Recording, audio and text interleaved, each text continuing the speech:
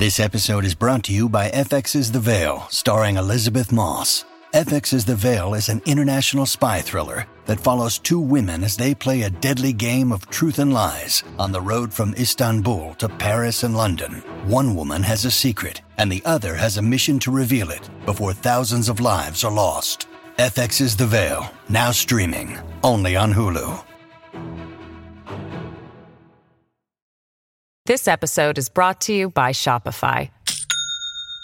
Do you have a point of sale system you can trust, or is it a real POS? You need Shopify for retail. From accepting payments to managing inventory, Shopify POS has everything you need to sell in person. Go to shopify.com/system, all lowercase, to take your retail business to the next level today. That's shopify.com/system. Welcome to the New Books Network. Welcome to New Books in African American Studies, a podcast channel on the New Books Network. I am your host, Adam McNeil. Today's episode is special. Why, you might ask? Because today's episode marks my 100th episode on the NBN. To celebrate, I'm chopping it up with my good brother, Dr. Marcus Nevius, Associate Professor of History and Africana Studies at the University of Rhode Island. In today's convo, Brother Dr. Nevius and I discuss why he chose to become a historian, his route to become a scholar on Marronage and slave resistance, the great Dr. Leslie Alexander, and much, much more. Enjoy NBN interview number 100, family. Brother Nevius, man, I am so happy to have you on here on New Books in African American Studies, man. And I just want to say it's an honor to have you on for my 100th episode. As we spoke before, did not think I would be here 100 episodes in. It was just to try to get into a PhD program, and now I'm in my second. So Yeah. yeah, man. So I'm really happy to have you on the podcast today, man. How you feeling? I'm good, bro. This is a special honor and a special treat, not only because it's the 100th episode that you're recording, and as you told me in our conversation just before we hopped on, you're 5 years in, so you're kind of an OG. Yes, sir. It's really a special honor to be able to engage you in this space because you are really one of the best podcast interviewers. So truly, thank you for this opportunity. Thank you, brother. Yeah, man. So as you've probably heard in some of my other interviews, man, we always love to learn a bit about the scholars that we have on, and so heard a little bit of my biography of this being 100. So to turn the mic to you, my brother, why did you ultimately decide to become a historian?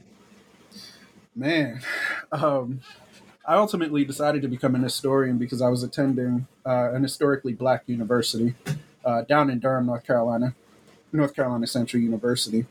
And the teacher scholars there on faculty were role models of a different sort. I'm originally from New Brunswick, New Jersey. My family had been in central New Jersey, has been, frankly, in central New Jersey for 4 or 5 generations at this point. I've lost count. But we are not a family of scholars who have made their stripes in the academy, so to speak. We're a family of readers. We're a family of people who engage in the public space with different ideas that are generally debated in public. Black resistance, Black power, things of that nature. But when I got into my first undergraduate courses at North Carolina Central, the first lecture-based course, especially Black experience, my perspective shifted. Here I was, this kid out of New Brunswick who, in 2001, I'll date myself, it's fine, was in Durham and thought that he was going to pursue journalism. And this was, of course, because my mother and I used to watch the evening news in the New York metropolitan area every night. And she used to often say that you could do that. You could be in front of the camera giving the reports from various parts of the metropolitan area.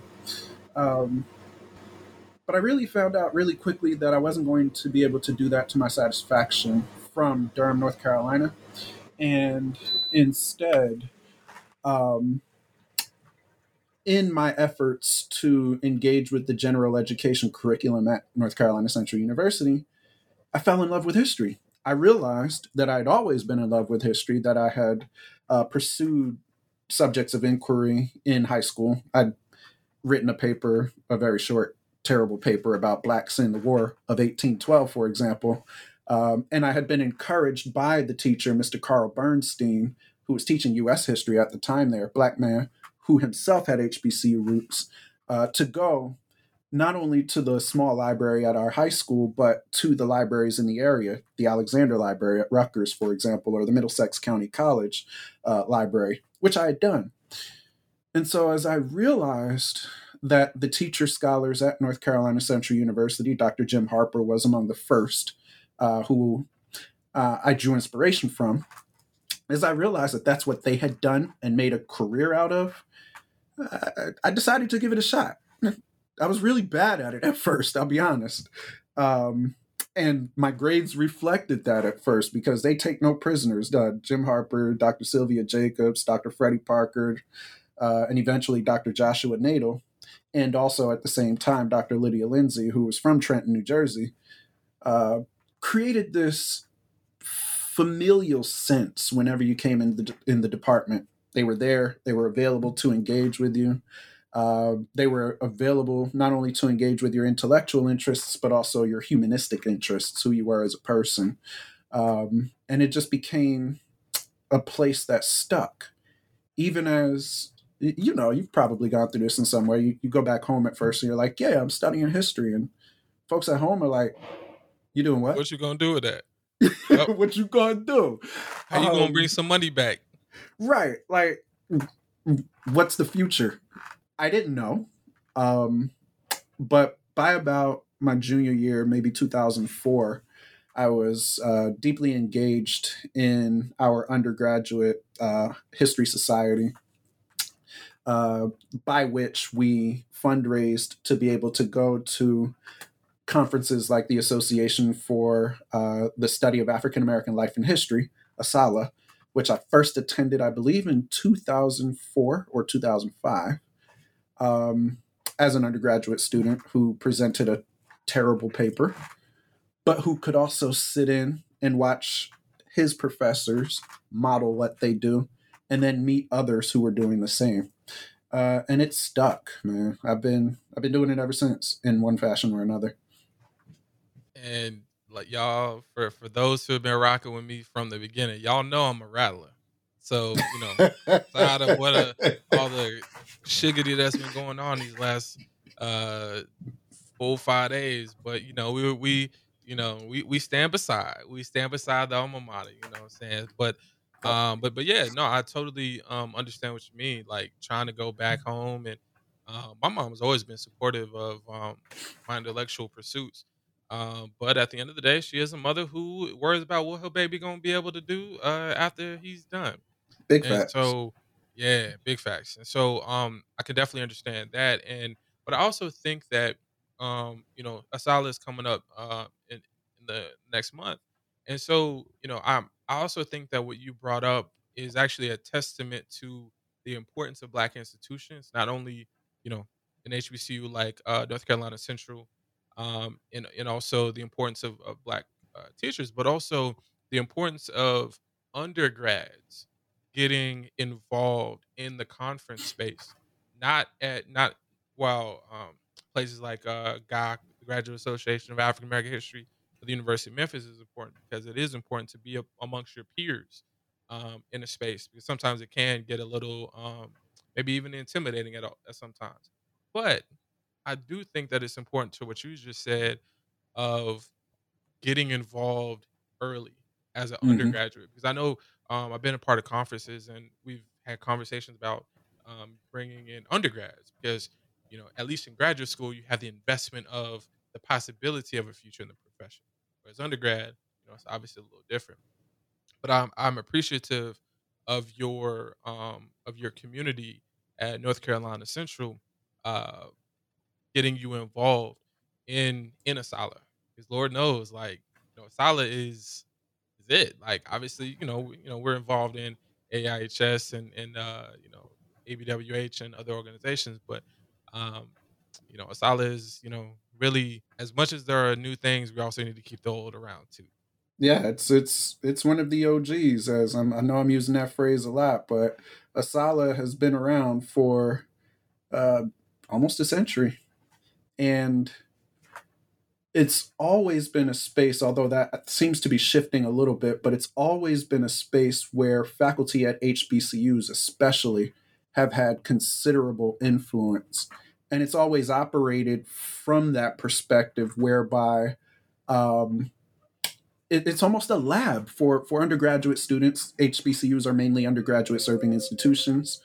Uh, FAMU and others have PhD programs and such, but it's almost always been a space where, and there are photographs to prove this actually, taken by generations of NCCU faculty dating back 40, 45, maybe even 50 years at this point, where they were just as engaged in the traditional things that happen at conferences, starting conversations with each other about edited volumes, for example, or about works in progress, things of that nature. As it's been, let's also make sure that we bring the next generation into this space, and let's make sure we create and cultivate a space for the next generation. And to be perfectly honest with you, without that opportunity, I don't imagine how I particularly find myself being an historian, because it was the concrete piece that made what seems to be at early phases of the career, especially when we're talking about undergraduate study, it was a concrete piece that made abstractions in history applicable.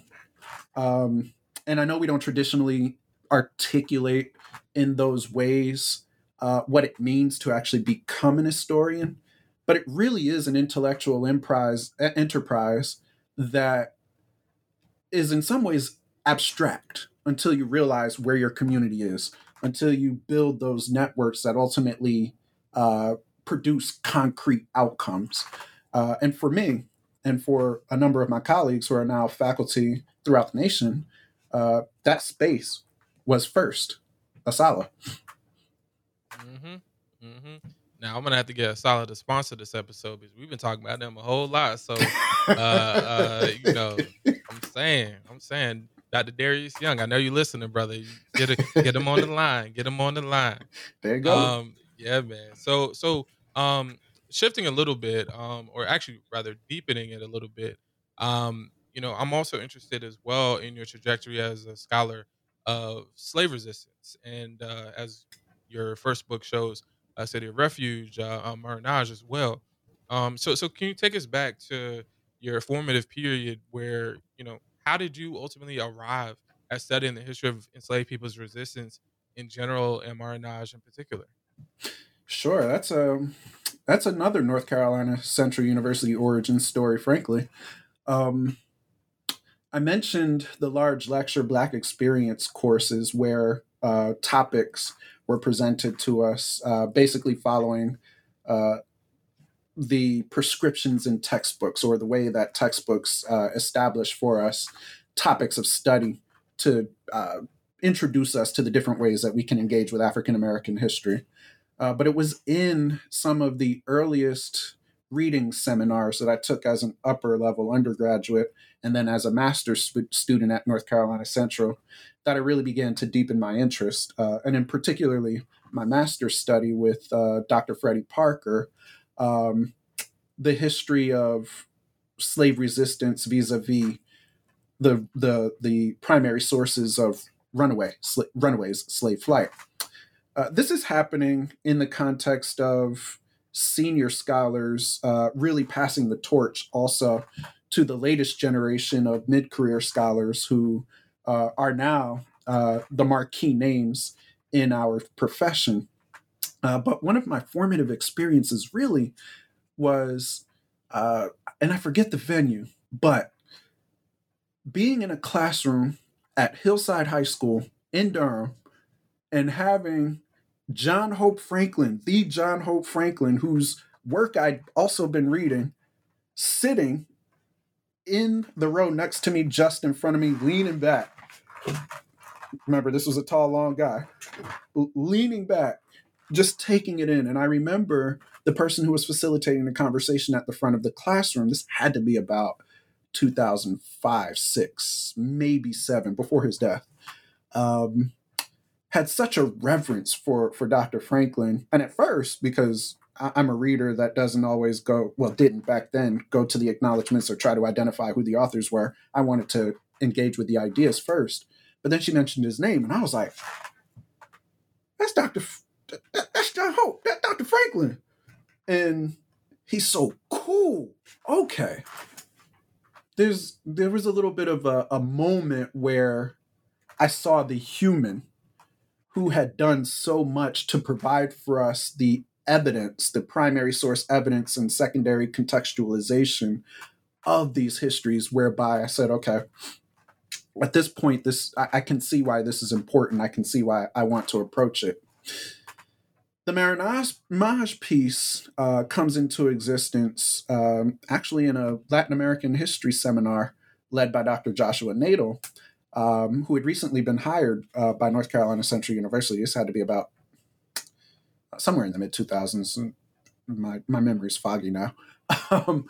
But I remember reading the way that scholars framed Marinage, and a lot of this actually comes out in the introduction of City of Refuge, but the way that scholars of Black resistance in the Caribbean, of slave flight in the Caribbean, and of Marinage in the Caribbean framed it with such vigor, it seemed to me, and such creativity, even as they were engaging with primary source discussions. Whereas it seemed that scholars of the similar subjects, slave flight, Black resistance, perhaps Marinage, in North America, seemed to be much more careful and seemed to be much more tied to the exact language in the sources. And that was my first question. How is it that I could engage with different geographic spaces and contexts for what seemed to me to be very similar actions historically? I went to Freddie Parker with this interest, and he had published a small book called Running for Freedom, but then a much larger collection of, and by small and large, I mean page count, of the runaway advertisements that had ultimately formed the primary source base for Running for Freedom. That volume was called Stealing a Little Freedom, and it was based just on the county archives in North Carolina from the late 18th century to the 1840s. And he said, why don't you have a look at some of the work that we'd done? He was pointing me in the direction of his work, but there were others. And I found, as I read through Stealing a Little Freedom, that the enslavers who were advertising for people who ran away pretty much suspected or almost knew where these folks were going. Perhaps they're trying to catch passage on a vessel out of the state, or perhaps they're going to this plantation where they had once lived and where they had family, those kinds of things. But then there was another refrain that it seemed to me that most scholars had ignored, lurking about the neighborhood. And it was this lurking about the neighborhood that seemed to me to suggest Marinage, because it seemed to be very much like what I'd read in the secondary scholarship of Caribbean contexts. And so Dr. Parker then said, there's a guy digging in the swamp, in the Great Dismal Swamp, whose work you should take a look at. It was Dan Sayers, who was working on his PhD work at the time, out of William & Mary. And then he had taken the early tenure track job at American, I believe, and started up the Great Dismal Swamp Land Survey Project and Archaeological Field School. And so that's how I began. It really became a story of moving from these sort of questions that an undergraduate and an early master's student has to, okay, how do I create a project that engages with the methodologies and cultures of doing history? And so that's how I sort of chose the primary source base that I would engage with at those levels before the PhD program, and the geography that I would investigate. Man, North Carolina Central, man, this brother here, like I'm really like it reminds me there's a job that's open at North Carolina Central. I was like, damn, they could have just waited a little longer for a brother. But nah, but no, I find that really interesting because there's a lot there to unpack about you know social networks, just being around honestly at the right time. You know, for me, that's looking above to the Lord. For others, it might just be by happenstance or the universe or whatever. But um, I'm really happy to hear that as well because it from also reminds me of just like as someone who's trying to do the work now of understanding where Marinage fits into the broader discussions of how Black folks survived during the colonial, revolutionary, antebellum periods, the entirety of our experience here, um, in the West. And so, as someone who, you know, at least I don't think, maybe someone who's listening might have a little plug, but at this moment, trying to think about how do I get in? Not only I can obviously like literally drive to different wildlife refuges in Virginia and North Carolina, but realizing the importance of like you being able to actually um, be involved in, and if I'm not mistaken, you participated in the field school as well, right? I was attached as Attached. Okay. a PhD student who was essentially taking a crash course on Dan Sayers' methodologies. I was enrolled, but it was the undergraduates who were actually enrolled out of American University, and then I enrolled through Ohio State when I was there in 2013. Gotcha. That's actually where I met our good friend Catherine Benjamin Golden. She was there the same year. Wow. And now y'all are co-travelers. It seems. It is. Man. No. And so now that we're talking about the Ohio State, I had I'm sure you saw me put the in our questions because I'm trying to respect your institution here. It's Ohio State. Right, I know. And so now that we're talking about OSU, so I'm interested to know because for some they enter a PhD program already knowing the topic and all the parts around it for their dissertation. So I'm interested to know about your experience. So when you arrived, did you already know that you wanted to write the dissertation version of City of Refuge? And if not, at what point did you know that you wanted to write a dissertation about Petit Marinage in the Great Isle Swamp? I had a general idea that would be my dissertation topic. I had your audience can't see this, but North Carolina Central University does a really awesome thing. When you complete a master thesis, they bind it and turn it into something that looks and feels like a book. And so I had written, I forgot how many pages this thing is now, 80 or so pages, titled Maroon and Gray, Fight or Flight Among the Slaves of Antebellum Eastern North Carolina. And Maroon and Gray was a double entendre of a sort. The school colors of North Carolina Central University are maroon and gray. But also, I was signaling to the audience of zero who would pick up this master's thesis that Marinage to me seemed to be a subject about as much about the gray area as it was about what we could define. And so I set out to Columbus to learn much more of the secondary scholarship of the subject and broader fields as well. I needed to do much more reading in early American history topics writ large, from the late colonial to provincial periods to the revolutionary period to the antebellum period. And I needed to do a lot more reading in the Atlantic world canon, if we can call it that. But I also knew that I did not want to lose focus on this version of what, as I was entering Ohio State, I was convinced was and this is my early thoughts. I had a rather simplistic view of it, I can admit. Black resistance. Maroons resisted slavery. It was a fairly straightforward equation to me at that point in 2011 when I entered the PhD program.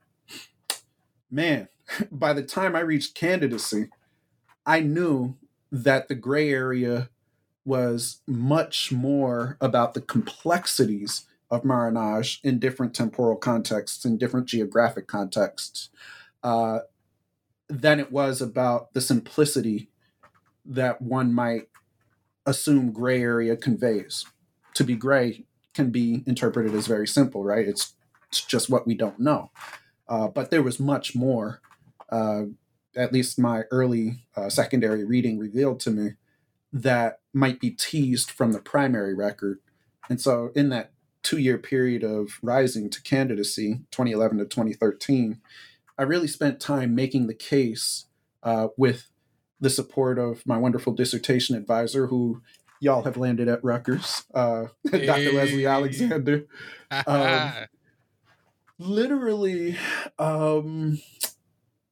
working through the secondary stuff that was most relevant to the dissertation, but also trying to carve out an understanding of how I would find my own voice using primary sources to do that.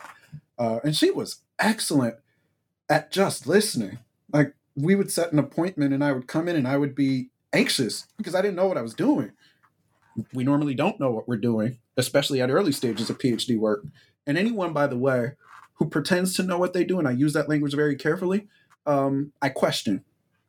We don't know. It's okay not to know. It's kind of a part of the profession. But she would just listen. And then she would ask one or two questions that seemed to me to be so profound, but to her were probably like, he just can't see it yet.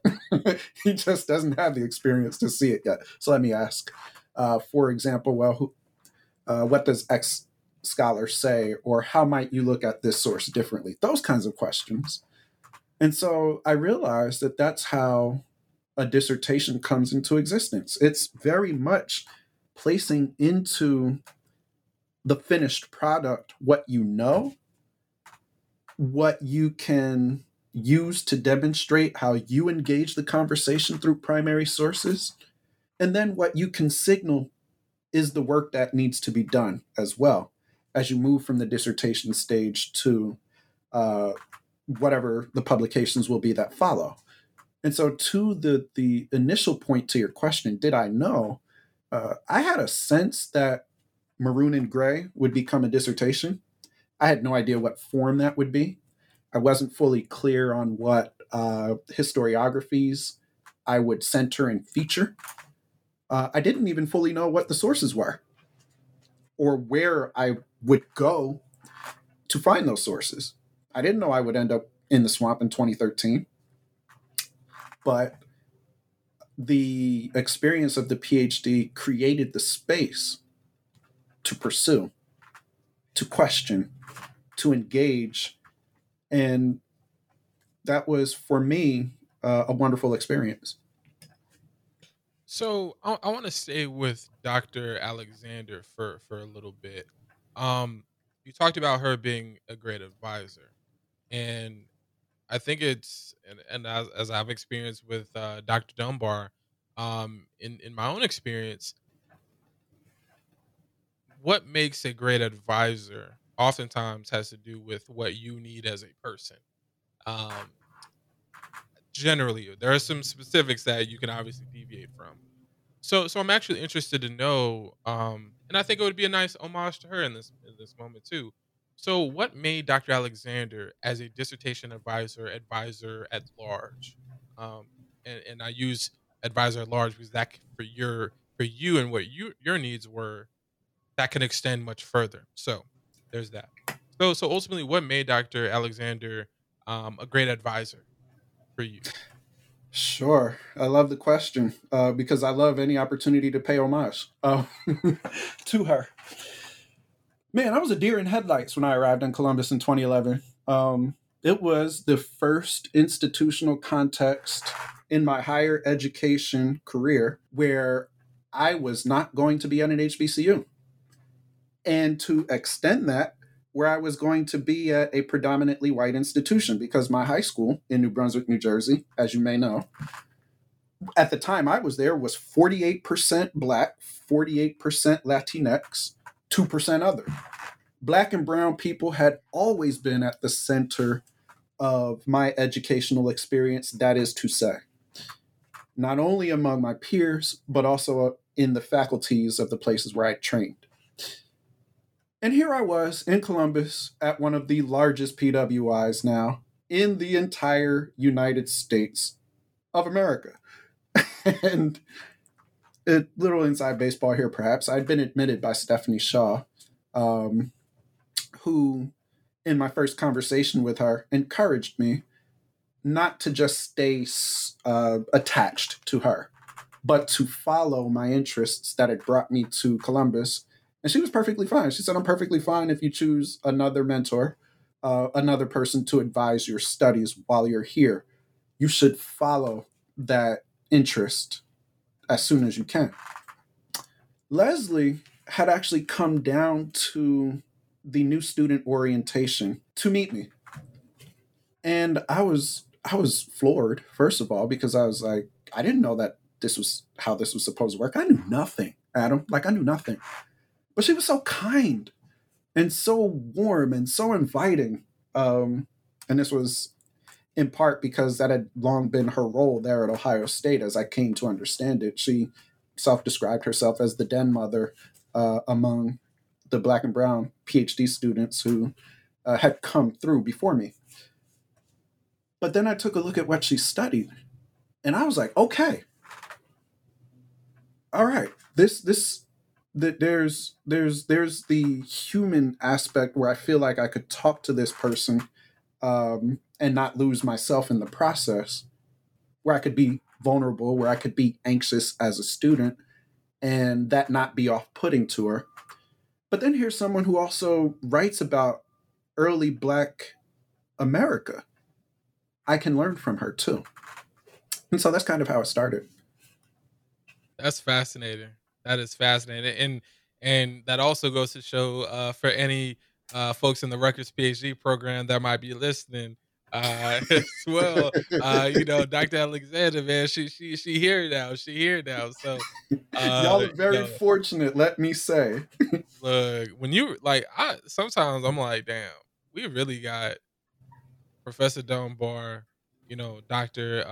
White, she's heading towards emeritus or emerita status rather, and then we still have Dr. Fuentes, Dr. Alexander, Dr. Butler, Dr. Burroughs, and Dr. Barragan, and we really, and Dr. Tiffany Gill, and Dr. John Merch. It's like the list keep. You know what I'm saying? The list keep going, and it's lovely. And it's a beautiful tradition to have her there. But it's also one where I think that also requires a particular institutional commitment as well, Yes. because it hasn't always been this way, that the numbers have been like this, obviously. And so respecting what the work that Dr. Deborah Gray White has done, talking about paying homage, it's always important, Yes, absolutely. Because Yeah, it is work, it is labor, it takes a commitment, and it is not easy to compel institutions to invest in ways that lead to these sorts of abstract outcomes. These kinds of outcomes are not tied to revenue. Yep.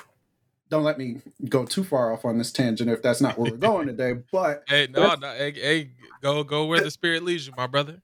That's the difference. The humanities are not the sciences. No matter how much university administrations would love for the humanities to do more large overhead producing grant writing projects, because that's also not where the students are.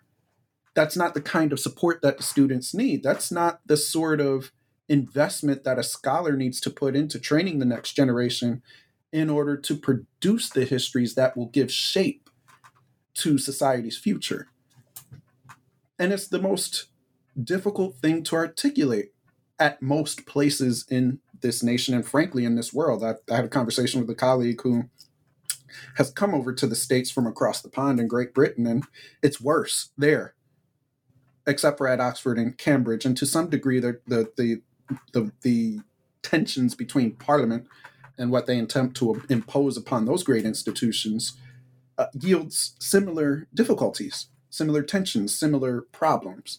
And so, I don't know, whenever we have these moments, man, we absolutely have to pay homage. It is 100% necessary, and always underappreciated, always underarticulated. And actually, that's a great segue, because paying homage to Dr. Thavolia Glymph, the soon to be, I believe, president of AHA. If you're listening to this years later, you might want to check a certain sweet article. We'll just leave it at that. And so we'll just leave it at there. That's a whole nother podcast conversation. Maybe not. Maybe that's the one you have over drinks, but depending on depending on the person, of course. But depends on what you want to do with the podcast, I would also say. Exactly. If this was a Funk Flex and there were drop the bomb, what I'm saying? Like, actually, funny enough, someone actually, if you go to the Apple Podcasts reviews and ratings for New Books in African American Studies, I always love this. I gotta find if there's a name to this person, but when somebody commented and said some episodes make me feel like there needs to be like a Funk Flex a bomb drop. You know what I'm saying? I'm saying like, as long as we aren't as obnoxious as he can be. Right, like, I know. Like, start the track, my man. Start the track. I know, man. I love this, man. I love this. And so, I was talking about Dr. Thavolia Glymph. She might listen. It's like, what these Negroes doing? But Dr. Glymph, there's a method to the madness going on right now. And so, so I remember hearing her. I moderated a discussion she had for AIHS a couple years ago. I think about a year, maybe 2 years ago now, 2 conferences ago. And I remember her saying, and Professor Glymph, if you're hearing this or anyone that knows her directly, please correct me if I'm wrong. But she says that she often needs to go to the locations at which she's talking about to be able to really get a better understanding of the landscapes as much as you can for what she writes about in the antebellum era. And so I think that's a great segue for this question to you, as someone who writes about particular landscapes that you can read about, maybe see some historic photographs of or depictions, but really until you go into the muck and the mire, as Professor Golden's dissertation title shows, you really can't get a true understanding of it. So with that being said, can you actually describe your own research experiences in the swamp as its own living archive? Yes, I'll do my best anyway. I wrote my entire master thesis not having visited the swamp. And I went through 2 years of the first 2 years of coursework in my PhD program, having yet to visit the swamp. I finally got that opportunity in 2013. And so I'd read quite a bit about what it meant for enslaved people to resist by running away, the perils, especially of doing so, being on the lam, the problems of coming up with food and the creative ways that Black people who resisted were able to do so, the communal networks, though hidden from view, by which those who remained on the run were able to subsist, all of those kinds of things. I'd read that stuff. I'd read quite a few runaway advertisements with the descriptions of people who had been captured, recaptured, and bore witness on their bodies to the struggles of having been on the lam, or to the injuries that one might uh, be visited upon while they were on the run. I'd read William H. Robinson's ex-slave narrative, and particularly quoted in a block quote and read at an Asala conference the part of the narrative where he talks about life in a southeastern North Carolina swamp and how difficult that was, the canes, the reeds, the moment he witnessed a black bear head into a field, grab ears of corn, take them to the fence, throw them over the fence, climb over the fence, and keep going. One year I read that at Asala, and because I like to get into character sometimes, I read it with such irony that the audience actually laughed with me.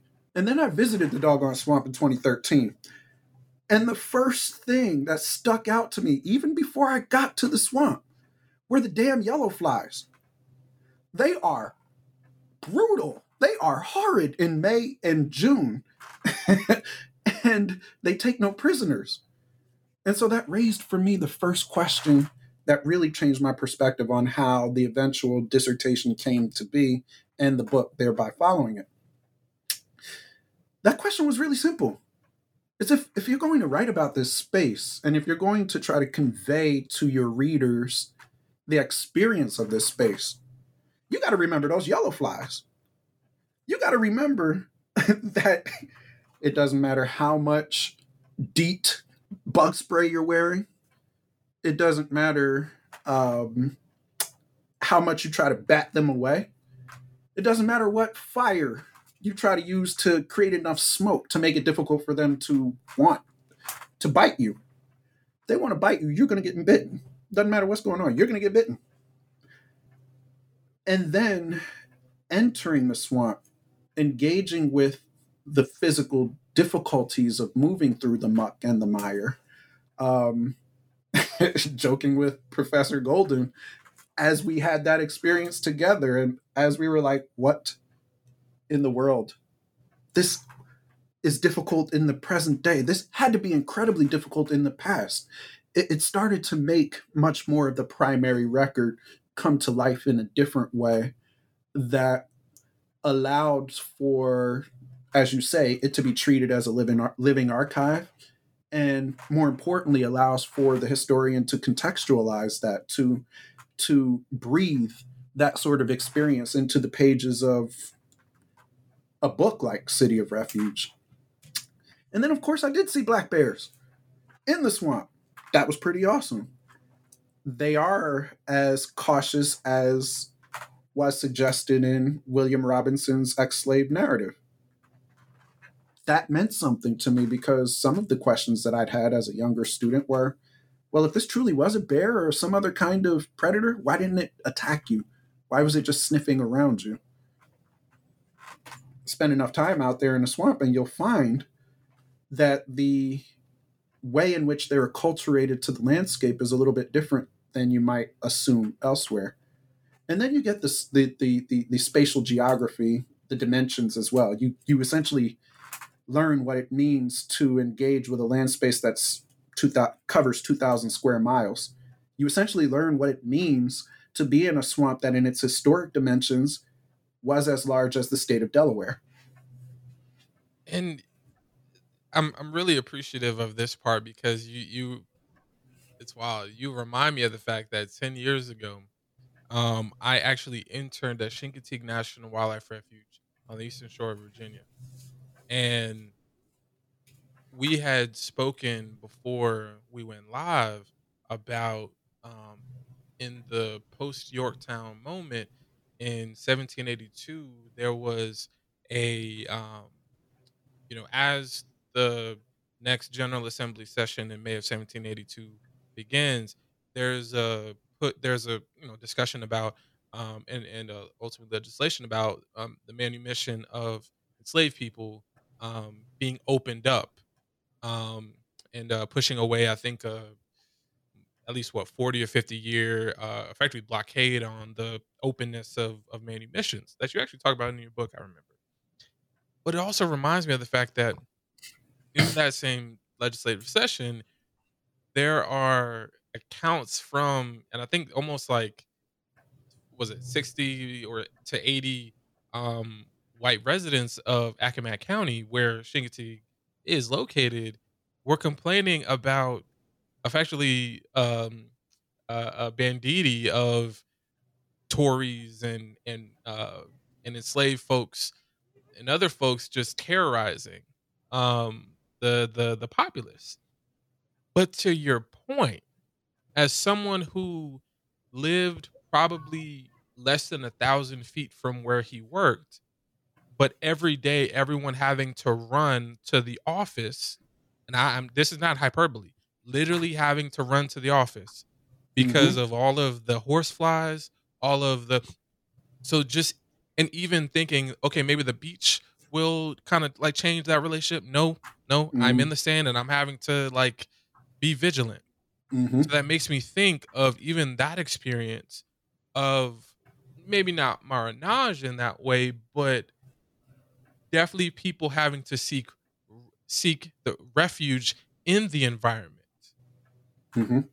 That I think is the part that is important, and it also begs the question: as someone who is in a field, going back to that little sweet article, who have constant discussions about the nature of the practice of what it means to be a professional historian and how that's embodied. How do you take your experience where you just told us that you effectively, through your own experience, are corroborating what a historical actor being Robinson? How do you, in our space as historians, right, through your experience, how do we show that on the page? Well, I guess I can speak for me. Yeah. This is a Dr. Marcus Nevius question. So yeah, no, it's a question that I've answered differently in different places, perhaps, or maybe similarly, but I'm having a bit of a different take on it, maybe now, because of the way that you're asking it. It's sort of, you're asking a meta question, that is to say, that seems almost to push against what traditionally we are expected to do as historians, right? And there are broader questions here around what's up, objectivity, and how we pursue objectivity. Of course. As humans who are supposed to decenter our own observations in the present from what we're attempting to do as we define and narrate the past. That said, because of those experiences in the swamp, when I returned after the summer of 2013 to the primary record again, different things jumped out to me, or things that I had just read over besides the William H. Robinson crazy passage, jumped out to me in ways that suddenly could to me or seemed to me to be just as important to bring to bear as evidence than some of the things we more traditionally try to do to bring evidence to a story, right? And let me make that a bit more concrete. I'll place this in the context of my efforts to engage with the blind readers of City of Refuge, right? So I prepared out of the dissertation, the manuscript City of Refuge, and submitted it to the University of Georgia Press. Shout out to Walter Biggins, who was at the University of Georgia at the time, but who was very much a champion for this manuscript. Absolutely. He sent it out to readers. He fielded their commentary. I've learned since who two of those, I think 3 readers were, which is kind of amazing. But actually, I knew who one was as I was reading the page because I could hear his voice. He and I had these debates in the swamp in 2013. It was Dan Sayer. But what I learned was that when some readers were fascinated by the questions that we are raised when we attempt to add scale to a story, how many people, how do we quantify how many communities? How do we quantify? How does that change over time? How do we temporally contextualize the shifting numbers? All of these things that, with a different primary source base, in the wake of Tacky's Revolt, for example, to bring Vincent Brown's recent book into consideration, or in the wake of the Wild Coast Rebellion, to bring Margolene Carr's book into the conversation, the evidence didn't bear that out. And to me, at some point, that didn't matter. And one of the readers actually suggested, you have two manuscripts that you prepared in this one. You could attempt to engage with these questions and hew more closely to the primary record of the swamp, and thereby tell a story that is very tightly tacked to the company history, essentially, which in some ways this winds up being anyway. Or you could really attempt to engage with the evidence as it stands and interrogate that evidence, which I actually didn't do enough of in City of Refuge. I tried to cut a happy path, but to make a long story really short, when you decenter numbers, when you decenter the sort of primary evidence that might help you to quantify things, help you to contextualize histories in ways that hew to the stories of the state, let's say, then you're left with evidence that is, as Risa Fuentes and others have theorized and historicized, glimpses of the past. And it's then, when you've identified what the glimpses are, that you can, I think, look to your own experiences in the present to inform what you might be reading about the past. So if you're reading contemporary accounts, historical accounts of the difficulties of traversing the muck and the mire, you don't know how difficult that is until you visit it and you do it yourself. So it is conveyed one way if you've never had the experience. And to me, it seems to be conveyed with a different sort of perspective and a different sort of focus if you do have the experience. So let's get a little more meta here. So you and Professor Golden, for example, had access to the field school with Dan Sayers in 2013, and maybe in subsequent years after. So for those like myself and others who are interested in the nature of Black survival in Southern Virginia, for example, how would you approach maybe taking this on? You're not only a writer, but you're also a teacher and an advisor. How would you advise? And yes, y'all, I know I'm taking this personal privilege. I know. But how would you actually then advise somebody who does not have that access and who can physically get to the swamp? But how would you advise someone who, like me, is entering into this space without access to that archaeological record, access to the books, of course, but not access to the physical experience? Because I had that experience in Chincoteague, right? Because I worked there. But how does one do that for the swamp now, especially without access to the field school that you and Professor Golden benefited from? Sure, I would also plug here again Brent Morris's book, because he was the actual scholar, the historian, who was brought on board by Dan Sayers before even 2013 to bring historical context and historical records to the work of the Great Dismal Swamp Land Survey. But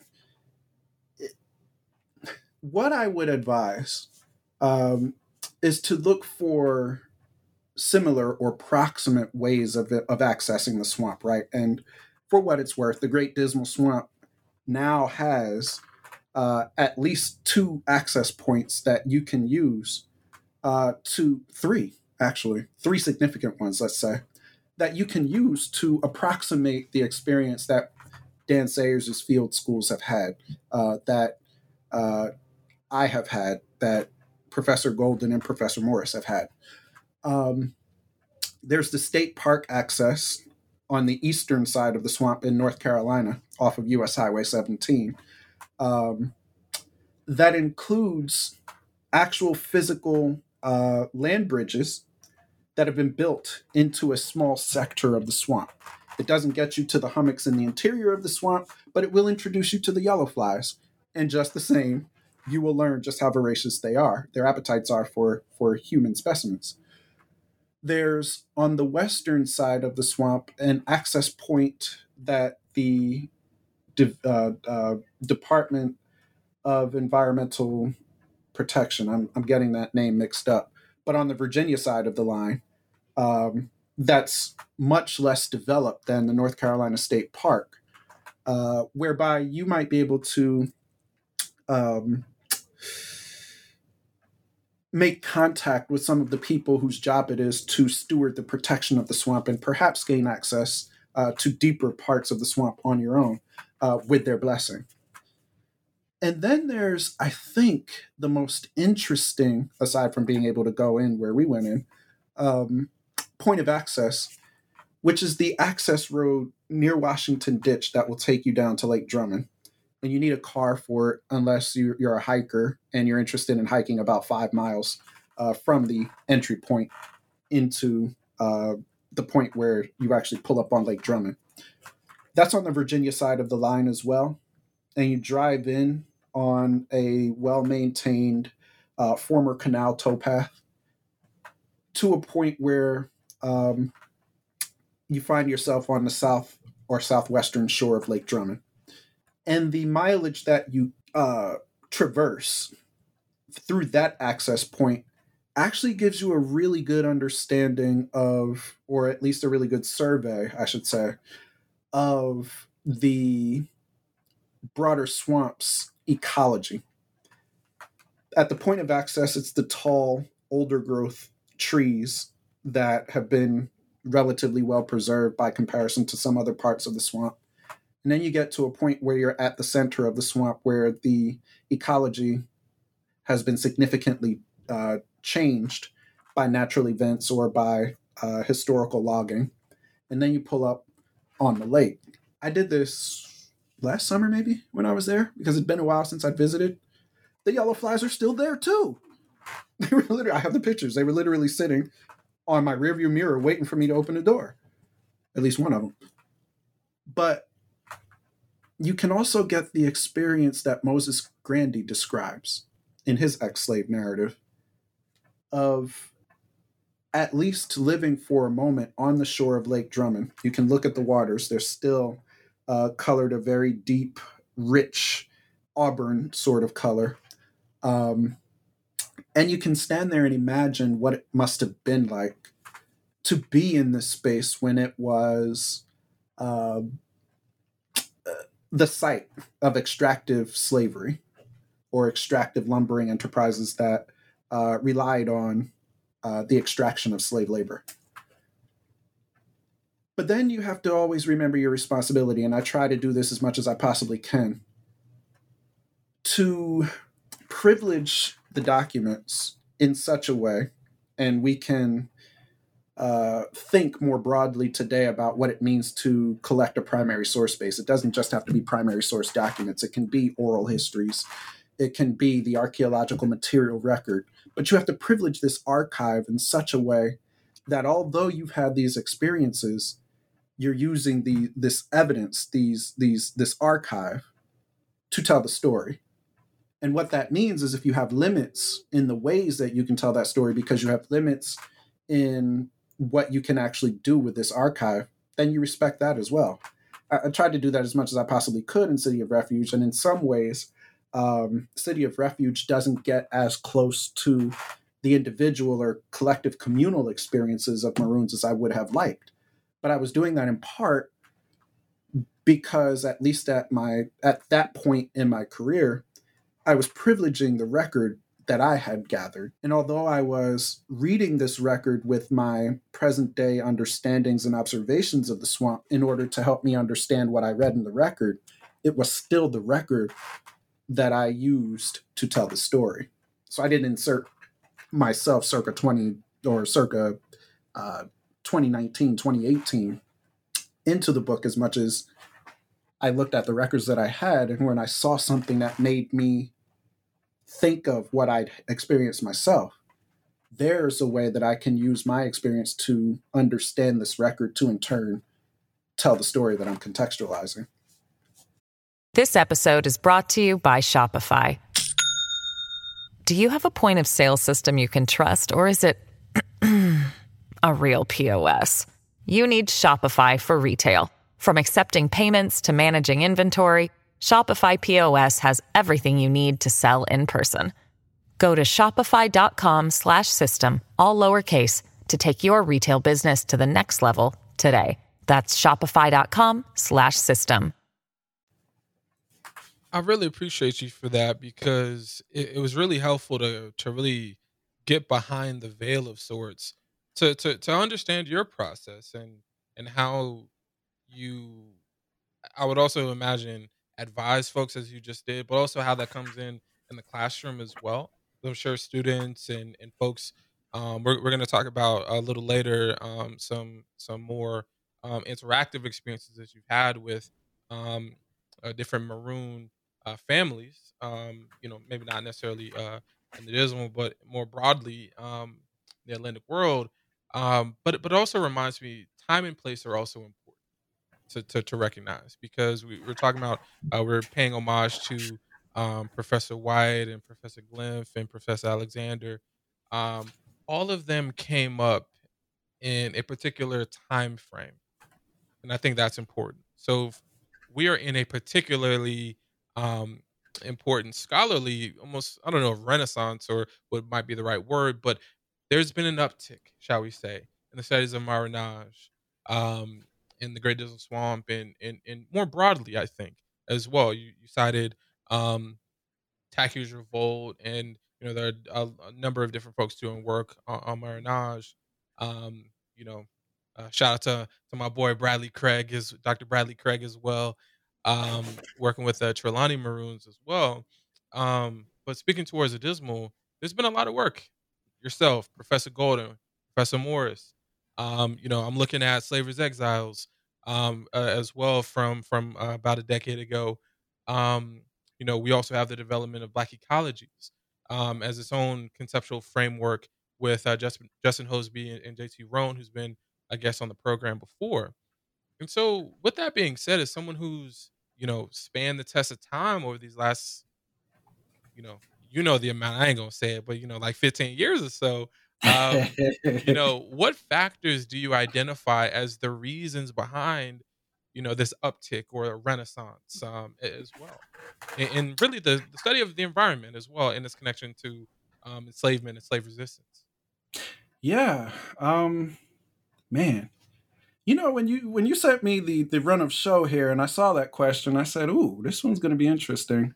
And so I made myself a note that the first thing that I would say is I'd be really interested to hear how Professors Hosby and Roan would respond to this question too. But what do I see as part of the generative fabric of what's undergirding this explosion? And I think it's twofold. I think the first is that we're in a particular social moment, which is increasingly defined by diverse perspectives at all levels of society, right? We're in a context, that is to say, that is not solely shaped by old or middle-aged or rising white men whose perspectives shape everything from the way that students aspire to learn to the way that students are funded to get the opportunity to learn, to the way that federal funding institutions make selections about whose work gets celebrated and funded and supported and the like. There's much more. There's much work to be done. Let me say that. But there are significant efforts afoot to broaden, to deepen the mere compositions of committees that make these decisions that in turn create opportunities for folks, right? So we must acknowledge that. But I think the other end of it is that In the past 15 years, especially as long as I've been a student and now a faculty member, there's really been much more of an emphasis at the level of university administrations to privilege cross-disciplinary and interdisciplinary research approaches and perspectives. And let me say again, there's much more work to be done. But what that has presented, and frankly, what that's resulted in, is folks who used to be very much hewn to discipline-specific standards have either been interested in or compelled to think more creatively about the ways in which they approach a traditional subject like history. So let me put some meat on the bones here. 50 years ago, 30 years ago, somewhere in the window between the late 60s, when scholars in the vanguard of the creation of African American history were saying, or African American studies or Caribbean studies, all of the area studies as they used to be known. When folks who were in the vanguard of creating these new and vibrant approaches to studying topics like history were essentially minimized and were essentially cowed into a position where they were limited in the access to resources and access to audience. In that context, even the most careful of scholars had to, in some ways, foreground discipline-specific approaches to primary research, traditional ways of, or rules for, gathering an empirical primary source base, if we're speaking about history, before one had enough evidence to tell a story. Those days are gone. Those days are gone. For those historians who continue to train and want to do the work of building empirical primary source bases before they feel they have enough evidence to tell a story, the lane is still there. Those stories are still excellent in many ways, some of them anyway. And I understand the logic that undergirds that approach to history.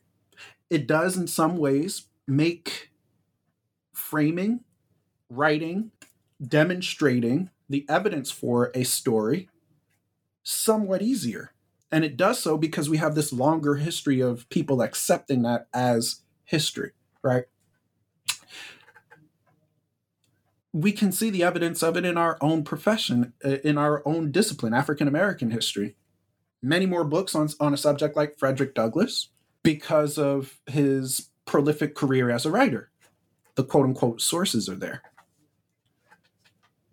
But we can't tell the richest histories, the most comprehensive histories, and ignore the broader segments of historical populations that lived and died and struggled and survived without finding creative and new ways to engage what dearth of primary sources we have as evidence of their lives too. And it's in that context that this new flowering of attention on Marinage, attention on Black ecologies, it's in that context that this new approach to essentially framing history has come into existence. We, that is to say, as we've had in this conversation, have to take the opportunity to see the environment as an archive, as primary source evidence in a way, so long as we properly contextualize that a space like the Great Dismal Swamp, for example, looked considerably different in different temporal contexts. Just the same as we can look at William Byrd's famous words on his survey of the state line betwixt Virginia and North Carolina. What makes one any more worthy of privilege than the other than the decisions that the scholar makes in one individual project and that the community of scholars make to either accept or reject that project? That's the question, I think, that has become decentered and deprivileged and has opened the door for such a flowering of new Research. Yeah, and you know, to how you started it, I'm hopeful to get both Hosby and Roan on to to be able to answer that particular question too. So I'm glad I wrote it down. So I'll ask it to them almost verbatim. But I appreciate that the historiographical nature of the question that you just answered, but also it made me actually think about there's been a lot of discussions about the actual discipline of African American studies, Africana studies, and especially in the last couple about year with the new AP African American Studies course that's about to go live, and the question of the use of history as opposed to studies, because the discipline of African American history and the discipline of African American studies are not the same. Mm-hmm. Although the conflation happens to people like Josh Myers, to chagrin of Fred Howard and Greg Carr and many other people. Yes. So definitely understand that. But your answer actually pushed me there to think about a lot of the work is being done in the discipline of African American history. But then it also made me think about taking African American history seriously as a discipline to really think, what is the charge? What is the mission of African American history that is different from American history? Because you brought up John Hope Franklin before, of just African American history is American history, and that dialectic, that factually and dialectically is true. But as people who are African Americanists as in our discipline, but to try to actually think, and this is not on the Runner show, but it just made me think, asking you, now I'll also chime in as well, my preliminary thoughts, but to you, what does make African American history as a discipline and as a charge different? Because I don't know if you remember seeing this on Twitter, people were like, their academic genealogy. And yeah. got a little weird. Yeah, because it's not just an academic genealogy, and it's not what that might imply, which is Black space, and then American history is what really matters. It's not at all that. As I understand it, and as I attempted to articulate in the introduction of City of Refuge, which was very much a distilled version of my readings in African American history at Ohio State. Literally, my qualifying exams, as they were proctored by folks there.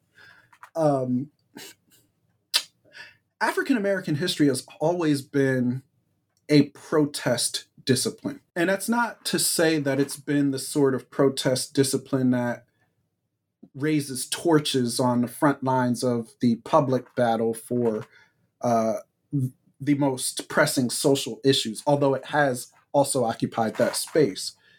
But it's really been about the space into which scholars of all backgrounds, and I say that intentionally, have either been hewn, shoved, or come into of their own volition when they want to turn the focus and center people of African descent in histories that might otherwise be framed as American history and shaped very differently. It's really about the characters, the agents, the historical actors that we bring to the center of the story of America's history, right? And our good friend Woody Holton comes to mind almost immediately as we're having this conversation, because that's what he's attempting to do with the latest book, Liberty's... Liberty Sweet. Liberty is Sweet. Thank you. I knew I was going to mess that up. But it's what Gary Nash did before that.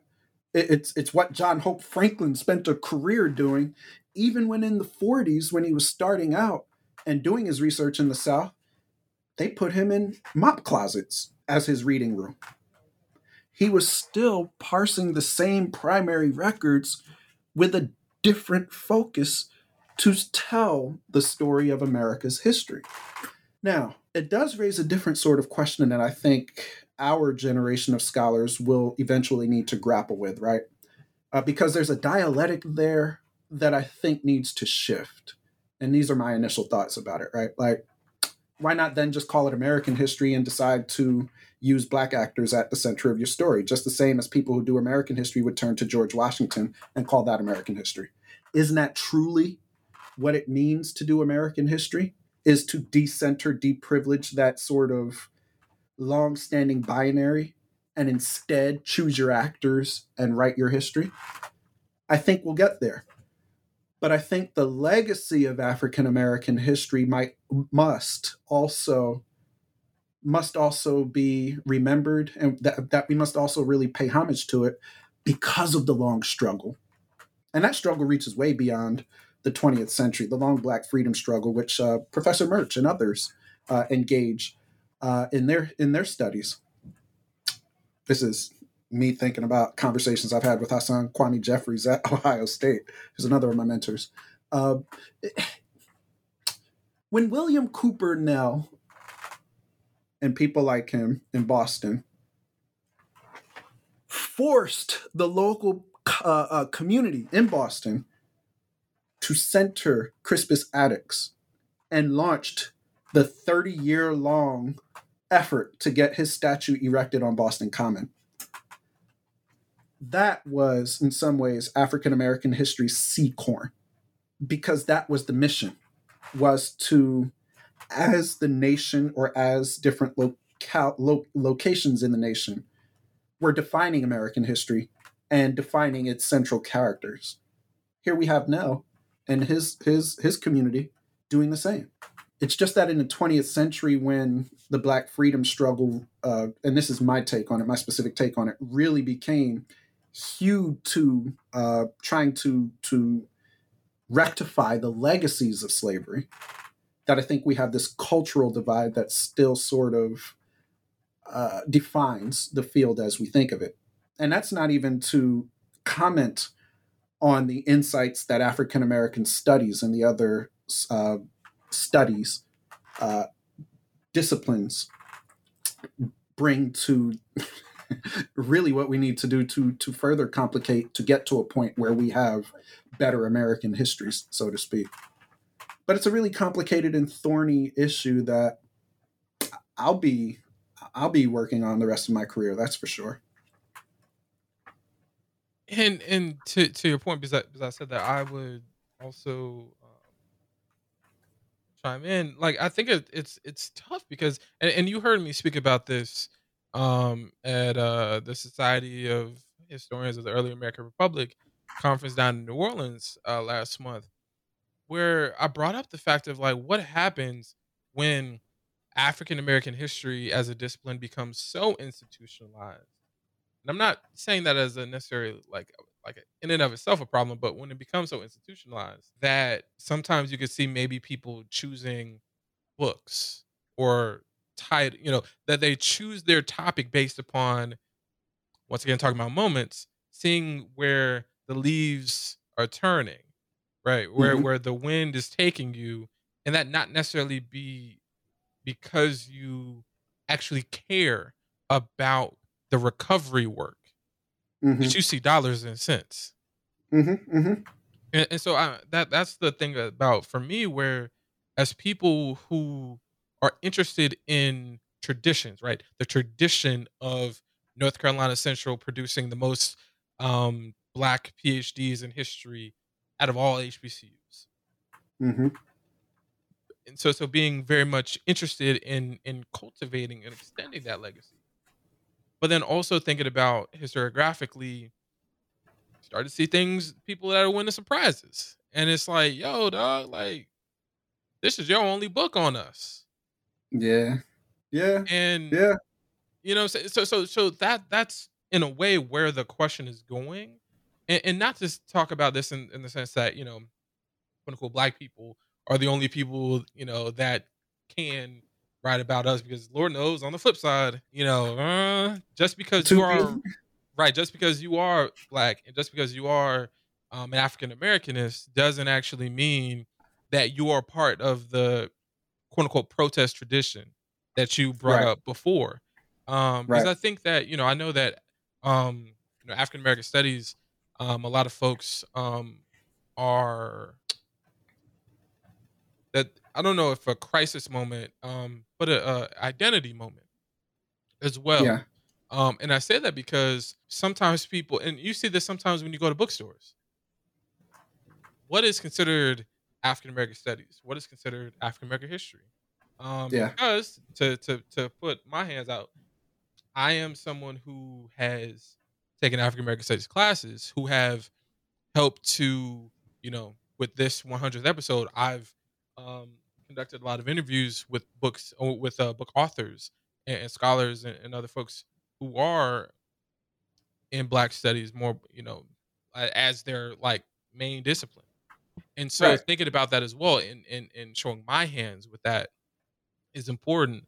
But then also we see jobs, Africana studies, Yeah, and then you hear people who are Africana studies PhDs, or African American studies PhDs. Are they able to get particular jobs because the line is not a line; it's lines plural. yeah. And You're so, speaking yeah, to institutional problems that are even a more thorny conundrum, I guess is the best word to use, than we have time for on air today. But what I will say right, is this: um, having been here at the University of Rhode Island, privy to conversations about how those sorts of jobs come to be, literally having been one of the people in the room who helped to prepare one of those calls a couple years ago when we put out the call for the new chair of Africana Studies here. Inside baseball, a little bit, but not too much. Not anything that I'll legally get in trouble for. um, right, yeah, the directive comes top down. The provost, generally of most universities, uh, allots a number of lines that the different colleges can then distribute to the different departments within those colleges.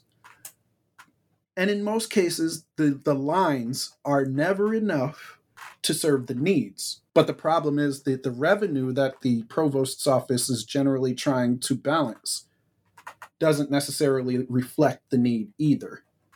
And so faculties generally have to come up with really creative ways to try to create these opportunities. And then it becomes the mission of a particular committee to signal what they're looking for in a job posting. And then as they field applications, to remain true to that mission. And therein lies the rub. That's where it gets really complicated, because it's a chicken and an egg problem that originates with not enough lines. There should be way more lines. There should be far more faculties across the nation that teach lesser loads. Frankly, let me be honest and say that. But that's not always the case. And so it really becomes, for faculty, a matter of trying to figure out who you can work with in what department to make the best of what you've been given from above, from the university administration. And then when you get those resources, how do you remain true to the discussions that you have once you start fielding these applications? It gets really thorny because there are HR Title IX considerations. It gets really thorny because there are sometimes social considerations at your particular institution, or where your institution is located, or how prominent your institution is within your state. But all that to say that you have a very sharp observation in what you've suggested here. And it's almost never a question of, at least in my view, it's almost never a question of what the discipline itself is. It's just a matter of, no, that's simplifying it. It tends to center on being a matter of what the committees are empowered to do and what they in turn choose to do with that delegation of power. And that's another question altogether, because it then sometimes becomes a question of representation on those committees. Do you have the right people for this sort of search? That's not always the case either. Oof, yeah. This is an important conversation that we should definitely continue at some point too. I will But say this: yeah, you will learn when you land a faculty job the specific context that you land in, the specific institution, the politics of that institution, you'll learn very quickly just how thorny a problem it is. It's more than what you read on a page, and it's more than who gets what job. I'll say that much. Much more. And look, I pray that I'll be able to put in an app for one of those jobs coming up soon. So amen to that. So so earlier you had spoken about how when you were a younger scholar, book acknowledgments were not exactly the thing that you spent a lot of time reading, straight to the argument, straight to the intellectual work. But which is why I'm glad that in my early career stage, I've learned very quickly about the importance of the book acknowledgments, because then you can better connect, as I learned, to those intellectual developments that foreground the work. So with that being said, I was reading your book acknowledgments, and I noticed you mentioned a particularly formative conference experience on your road to completing City of Refuge, and it was the ninth. Let me make sure I got this right. The ninth Charlestown International Maroon Conference. So tell us, what was so significant about this particular experience? Sure. I applied to present a paper at the conference, and the paper was accepted. And so with the support of various units here at the University of Rhode Island, I traveled to Jamaica. The conference itself is set at Charlestown, one of the historic Maroon communities, which traces to the 18th century in the eastern region of the island, the windward region of the island. The community at Charlestown today, or at least this was in 2017, has developed networks with two scholars who are stateside here, Paul Youngkist at the University of Colorado and Fran Botkin at Towson University in Maryland. Shout out to them both. They're awesome people. But they really, together with the leaders, the colonels, as they're known in Charlestown, and the other cultural leaders, and also more recently with the Jamaica Board of Tourism, the National Board of Tourism, have created a space where in June of every year, I believe it's June, they invite from institutions around the globe scholars to come in to present their work on Maroon histories or Maroon perspectives or Maroon studies, or however you're approaching the topic.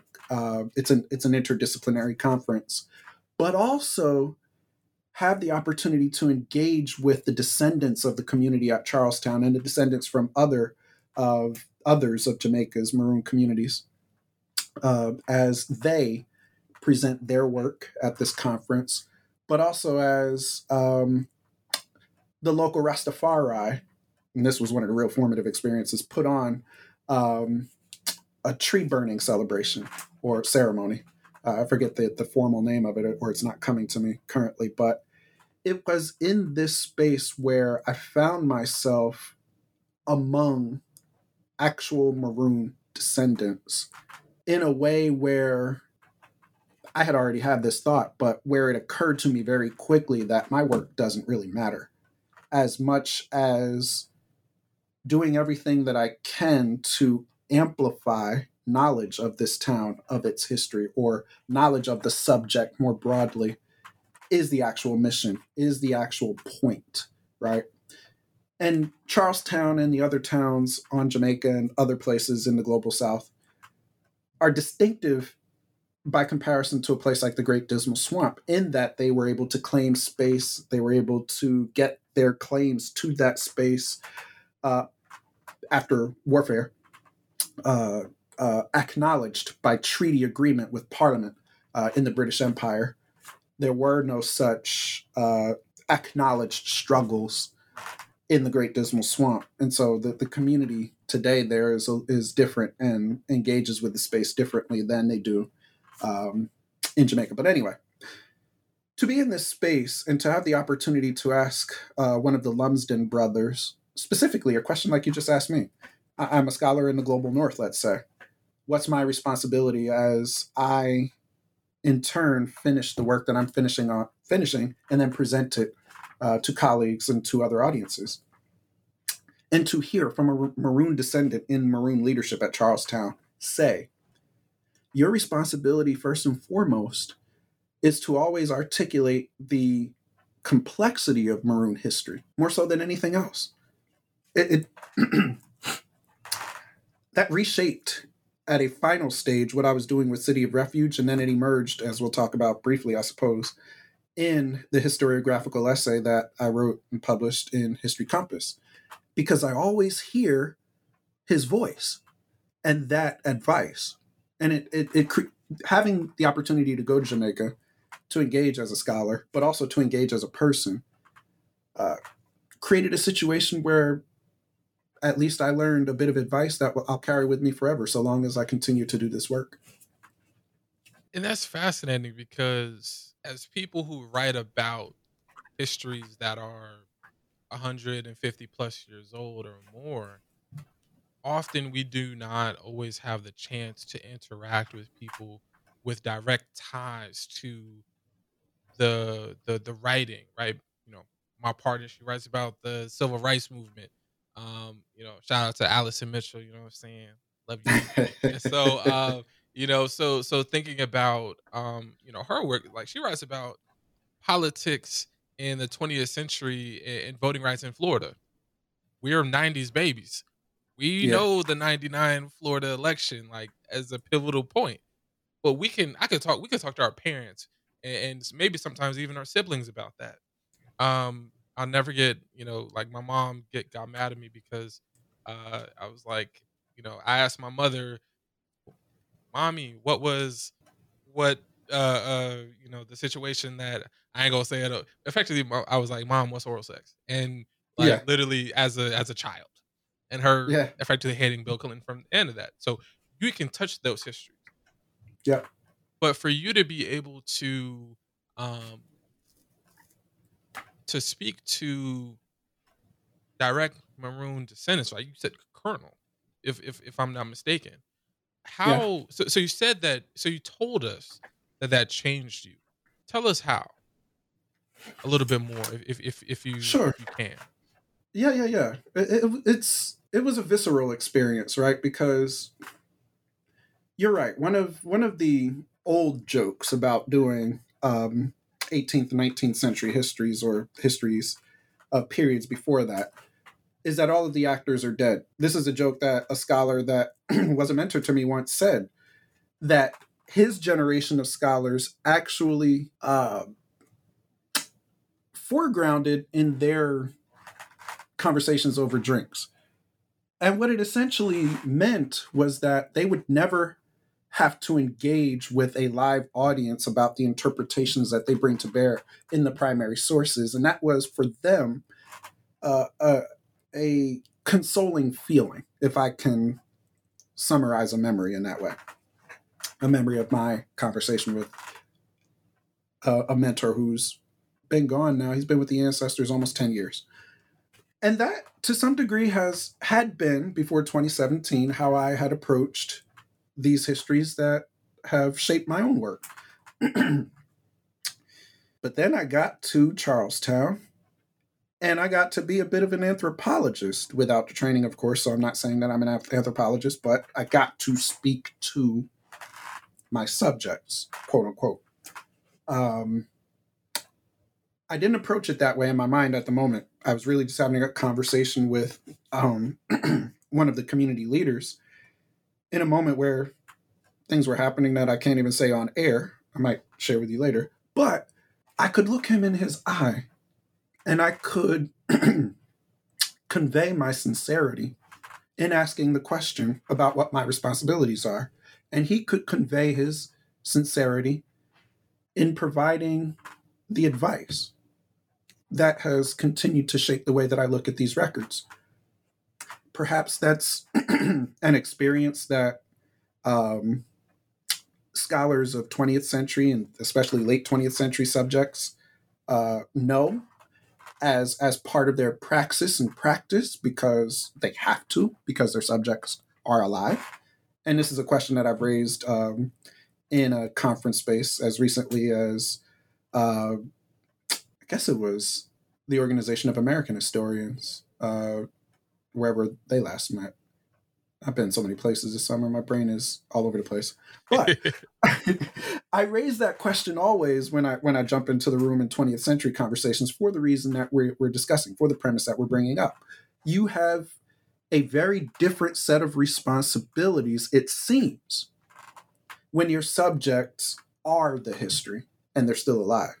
I say it seems, however, because I truly do believe that even though our subjects are long gone to be with the ancestors, we still carry the same kinds of responsibilities. And that's why I asked that question. And that's why his answer struck me the way that it did. And that's important because at the end of the day, whether or not we see folks or not, recognizing that, and I said this as Sheer, but we don't speak for anybody. I think the narrative space where people always try to convey, I am, speaking for people who can't speak. They're speaking. It's whether or not you are interpreting them correctly. Right. And as someone who's worked in public history a lot, I think it's interesting as well because the medium of expression on a walking tour or in an exhibit is different than in a book because the public is directly in front of you and Yep. you have an opportunity to convey information, to recover information and histories, but to outright say that you speak for whether or not you can see the people or not, that's a bridge too far. Um, Yeah. and so going back to your experiences in Charlestown, I'm also interested to know, um, because you have areas of North Carolina, Gates County, uh, was it Pasquotank and the different areas of Suffolk and Norfolk and area. So I'm interested to know, have you ever, I guess knowingly, interacted with someone who is a descendant of Dismal Maroons, or even people who worked in the various Dismal Swamp canal companies, or that were enslaved in those particular industrial areas too? I have not yet directly, knowingly, engaged in those sorts of conversations with descendants of Maroons, especially, but also of the enslaved laborers whose histories unfolded at the different slave labor camps in the swamp. But Moses Grandy's descendants are very, very active in Southside Virginia, and frankly, they have, along with the Nansemond people's descendants, or the present day Nansemond people, I should say, created a Great Dismal Swamp. They've created an organization called the Great Dismal Swamp Stakeholders Collective, whereby they're coordinating the efforts today to commemorate the human history of the swamp. They meet biennially, perhaps, I think every 6 months. And they've also engaged with Dr. Golden and others who have done considerable work on the swamp's histories and such that they've gotten the attention of Southside Virginia's representative in the United States Congress to put forward a petition to get federal recognition for the Great Dismal Swamp as a space of human history, in addition to its status as a national wildlife refuge. They've also been really influential in getting the city of Chesapeake to put out a call for architectural concepts, for an architectural firm to create a plan for an historical site at Dismal Town, Dismal Plantation, which the city of Chesapeake did do, and did select an architectural firm to start that work. Um, I've also, I should say here, sort of not pursued the work of engaging directly with descendant communities, in part because of the way that I define myself as an historian. I live in the archives, that is to say, but also because people like Professor Golden are way better at it than I am. That is what she trained to do. That is the foundation of her dissertation work. And so I learned a lot just listening to her talk about the conversations that she had with folks and the work they were doing. I always keep an eye on it, and I'm always there to lend whatever my authorities are as historian. As you may see if you look in the Virginia Pilot or the Washington Post, I've been interviewed as part of the broader effort to bring attention to the swamp's history. And that's a role that I'm most comfortable with. And there's a larger conversation here to be had about what we decide to be as historians, because we can wear many different hats, especially in this 21st century context of the profession. But my hat is in the archives. I really enjoy the archives, and I really enjoy historiographical study and conversations, teaching, researching, and the like. And I'm glad as well to have an opportunity to speak about paths and traditions. 'Cause I think that those are very important about knowing what knowing your knowing your place is not the right term, but knowing your lane that no one is sticking you in, but that you're pursuing. Right. Because ultimately the questions, and actually this is something to think about as well, in terms of your own direction, like pivoting off of the run of show. What questions in your broader understanding of yourself as an intellectual and a scholar and a historian, what questions keep you going? Like I'm pivoting a bit, but I think it's important that we speak about that now because of your provocation here.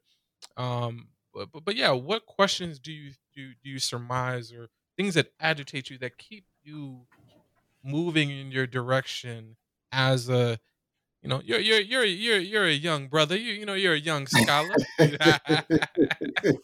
Yeah, So don't what feel. keeps you? The longer I sit in this chair today, the harder it is to feel young. I'll tell you that. I get tight quick these days. Um, no, to your point. So those questions I think are shifting a bit, and that when you talk to scholars who have more experience than I do, they say is normal. So when I was younger, I was very much trying to understand two things about the world in which I lived, my present day world 15 years ago.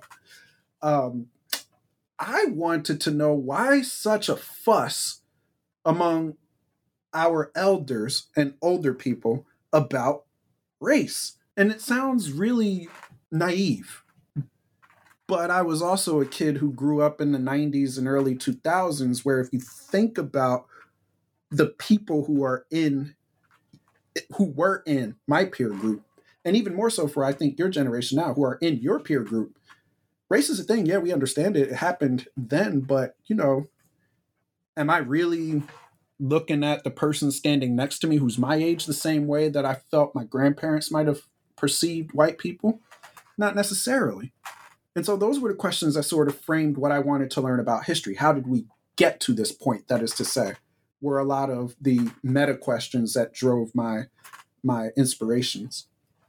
Now, as a new mid-career scholar, I suppose, someone with tenure, I am increasingly much more interested in the way we commemorate things, right? And this is with an eye toward 2024 through 2026, or however we're going to frame the 250-year anniversary of the American Revolution. But to that point, my questions now are very much more about how we as professional historians frame the histories that we ultimately produce and that will ultimately give shape to, in some ways, what broader public celebrations are. And I think that shift reflects two things, right? The first is that it reflects I'm aging. It reflects the fact that although you can see my beard right now and my hair, it's all black, there are grays in there. Like I'm getting older than I was, and different things interest me more so than before. But also it reflects a better understanding of my responsibilities as an historian from my position today than what I understood my responsibilities to be as a graduate student and as an early career scholar. And I think that's the part that's even far more important to grapple with than anything, is professional historians, particularly those of us who have institutional affiliations of any sort, are granted in some ways a different positionality in various aspects of public space in ways that I could not have anticipated before I bore the title assistant professor, and especially before I now bear the title of associate professor. And that, for me, shifted the way that I began to think about the questions that drive me. Now it's much more about my responsibility to broader publics and to my profession than it is about what I might have been interested in as an individual. What do you see as your responsibility? We getting down there, brother. We getting there. We getting there. First and foremost, it's the essential mission of African American history. It is to always, in the histories I tell, bring to the center Black actors and actors of the African diaspora. That doesn't mean that I'm going to just center them in my stories. It doesn't mean that every story I tell will even feature them in an obvious way. City of Refuge, some people have read, I should say, doesn't necessarily center the Maroons. The sources don't necessarily allow me to do so in ways that I would have liked. But that is the story, and therein for me, and perhaps for other reviewers, has been the way that I've been able to perform that work. That, to me, is the vital responsibility. That's important, brother. That's important, and thank you as well for speaking to this, because I think it is very important to try to recognize what everyone's mission is.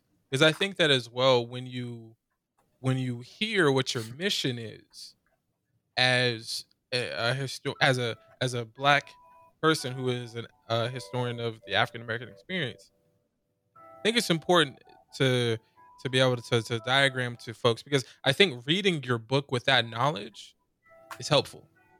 Because sometimes it's when you have those conversations that you then go back to page 45 and be able to be like, okay, I can understand the interpretation that you or who they are bringing to bear because of what they perceive their mission as. So to give you, like, to your point about Professor Golden, and I think it's just interesting reading both of your works while in this stage and thinking like, oh yeah, they might be reading the same archives, but it's important to understand the kind of work. Both important work for what they're doing, but their missions might be different. But that doesn't mean that there's a problem with that. It just means that what they're doing is just different. It's a conversation she and I have had several times. and I'm sure y'all will have with me as well, because and I think to be honest, I think part of the reason why I've really enjoyed getting to know you and Professor Golden and other folks, because y'all are doing the kind of work that I want to do with my work. Because doing the dissertation work in the midst of COVID, and we're so obviously in the midst of it, but like the early chapters of the pandemic have really made me think about the question of survival and how do folks stay alive in their particular context has really been something I thought about. And I honestly thought I would be on the fringes of Al-Mar'anaj, but your work has been honestly, Professor Dunbar and everyone else, follow the sources. Well, it's not only in this case following the sources, it's following the questions and following the work that you've been seeing. So I really want to say thank you to you. We ain't at the end, but I want to say thank you to you for this, because it's been very, it's definitely been very helpful. And so as we're pivoting towards towards the end of our conversation here, we still got a little bit extra time to be able to talk historiography. So you spoke about your article, which I got right here. Listeners can't see, but the review essay that you wrote Believe, yep, for History Compass. New Histories of Marinage in the Anglo-Atlantic World and Early North America. So, um, you've written, review essays, and knowing what you just said helps me to understand why you wrote the works that you are doing, because just because you're a scholar of doesn't mean you will write such and such work. So that's really important. So why did you decide to write each essay, and take us behind the veil into how and why you constructed each essay the way that you did? Because essay writing is very Sure. different. Sure, yes, it is. And to that point, the second essay was published in the William and Mary Quarterly. It's Global Warfare, Conspiracy Scares, and Slave Revolts in a World of Fear. But I'll answer the question together. Um, I was invited to actually write both of them, Going Behind the Veil. Shout out to Professor Daniel Livesey for the History Compass invitation, and shout out to Professor Nick Popper for the William and Mary Quarterly invitation. They had very separate motivations or aims for these essays when the invitations came. The New Histories invitation was really about what you observed is happening with Maroon studies. It was really about Dan's observation that there's been a flowering of new work in Maroon studies. And for historians, he thought, and I agreed, it would be really beneficial for someone to attempt an historiographical essay of the last 15 years. And so that raises the first point. That's one of the parts of your question. What are the challenges and what are the limitations of writing an historiographical essay? Well, one of the main challenges is that you have somewhere between 6,000 and 8,000 words, maybe, that the person who invites you to write such an essay will budget for that. There's a funny story that I can share part of about the William and Mary Quarterly article, because that one's much longer than it was supposed to be. But New Histories was really about the last 15 years of what I perceived to be landmark studies, and where I thought, when I was writing it in 1920, one of those years, where I thought that the fields would go. And so I did sort of two things. The first thing I tried to do was to establish a maxim, perhaps, that I'm really happy to say Brett Morris seized upon and quoted in Dismal Freedom. But it's the first sentence of the abstract. To try to create a definition or identify a definition for marinage that will convey why this flowering of scholarship is important. And it's because marinage is the most pervasive form of fugitive slave community formation, resistance, negotiation, and enslaver and accommodation, not only in the individual locations that we're looking at, Jamaica, the Great Dismal Swamp, Louisiana, Cuba, whatever have you, but in the history of the Atlantic world. And so then I had a second challenge, which was, really, can I write about that in 6,000 to 8,000 words, or do I have to pick a part of the Atlantic world, a thematic approach to the Atlantic world? And that's how we get the Anglo-Atlantic world. And so the rest of the essay, I hope, reads clearly enough to convey that Maroon studies don't actually really originate with historians at all, but it originates with a different set of scholars, particularly anthropologists whose interests were in these descendant communities in the Caribbean. But as they began to publish their works, especially Richard Price, who eventually made his way to Johns Hopkins, where he made his career, really turned in the 70s through the 90s significant scholarly attention, not only to these descendant communities, but also to the challenges that grappling with the histories that these descendant communities reflect would present to historians and scholars of later generations, of those generations and then later generations. So that's sort of a little bit behind the veil on New Histories. That's how it came to be. Global Warfare was supposed to be a single book review. I was gonna say, yeah. It was an invitation to review Jason Sharple's The World That Fear Made initially. And so I began that work. I read Jason Sharple's work. I really enjoyed it because I think he's absolutely right to have examined and reviewed the archives of slave conspiracy scares.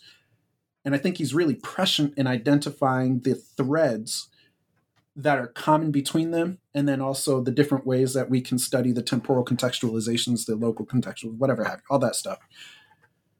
I don't remember exactly how this happened, but Vince Brown's book was published about the time that I'm working on this, and so Nick and I were talking, and he asked if I thought it would be an interesting counterpoint or an interesting book to review alongside of The World That Fear Made, and I agreed that it would be. And at the time, because I'm a bibliophile, I'm a total bibliophile, by the way, I was reading Margolene Cars's Blood on the River already. I had already bought it. I literally bought it at Barnes & Noble up the street from me here. And so I proposed to Nick that I take the three and review them together. And this is before either Margolene or Vince's works were up for the major prize that they won.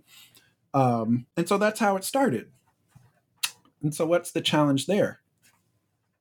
How do you review three excellent studies with limited space? But also, how do you engage with the deeper historiographies that help to contextualize these three works? And that's where I began to think about my interests, or think a bit more carefully, I should say, about my interests in my long experience studying Black resistance, but also the scholarship of Black resistance. And that's where the Black radical tradition piece comes into this particular review essay. It took Nick and I, and the support that they have at the William and Mary Quarterly, quite a bit of work to rend the essay that we have here. But I'm actually really proud of it because taken together, especially with New Histories, it's really a reflection of just how many different, or maybe it's a sample is a better way to put it, of just how many different ways the history of Black resistance informs the broader histories that we study in the Atlantic world. And it's all there for us to read already. It just takes, I don't know, years of study and years of being a bibliophile to be able to see it. So staying behind the veil for a second, how is, and this is moving towards a writing question just generally. How do you, does your reading process change whether you're going to review and to write something like a review essay or a book review just generally? How do your eyes look differently? Does your mind move differently? You mean between a single book review or a book review essay? Or, and actually, the book review / the broader review essay versus you're just reading it because you might be teaching it in a class. I see. Yes. They're two very distinct approaches to reading the same book. So when I assign a book for a class, I'm generally thinking about what broader themes I'm attempting to survey in a course, or have the participants of a seminar discuss and interrogate, right? And so I'm either choosing that book for my own personal interest as it contributes to what we'll be discussing, or as a counterpoint to those, one way or the other. That's a bit more of a topical read than the sort of work it takes to be able to actually review a book. When it comes to the work of reviewing a book, that work for me actually begins in the back. It begins with the bibliography. It begins with the list of footnotes. And that comprises a considerable amount of the work, because the responsibility as a reviewer is much more about getting a sense of how this study is constructed, so that B, you can make a qualified articulation of what this book actually does and to what extent it accomplishes it. I've learned this more recently, and I think this is where the field of book review publishing is going anyway, than maybe 15 years ago. But it's much less about reviewing the quality of a particular book, because that's already not in question. It's already gone through the peer review process. It's already gone through the publishing process. If it has been peer reviewed successfully and published, there's some quality to it. And it's much more about trying to articulate for your book review reader why this book matters in some ways, and to what extent, and to what conversations, and to what topics, to what audiences it might contribute something of value. And so that's the way that I approached both of these essays, but with very distinctive strategies for it, is a good way to put it. For the review of books, which is just 3 books, that's very much more about trying to set up an historiographical foundation for how these books speak to the Black radical tradition, or how they were shaped by, in some ways, the Black radical tradition. And then you'll see segments of the essay where I review each book on its merits, and then I try to tie that in a conclusion. A broader historiographical survey is very much more about the initial draft is much longer, because you're doing that for every single thing that you list. But then you go back into the process and you're like, okay, what's the essential 2 or 3 lines here that give us a good sense of the essential takeaway in this book, but also contribute to the threads that you're trying to pull together in the essay. It's hard work. I don't know, to be honest with you, how I accomplished 2 of these in like 2 years. and that's part of the reason why but to be honest, like, that's part of the thrust of the question of to write 2 of them in also the span of, like, 2 years, but also we know what the last 2 years have been, in the broader, space too. So you include, your own book coming out too. That's a lot of work, but also it's good work. And it's also helpful for me in trying to think about, you know, there will come a time when I write, more book reviews and the review essay, and to think about how does someone who has written 2 of the more important review essays that have come out in recent times, how did that brother do it? So I appreciate you for that.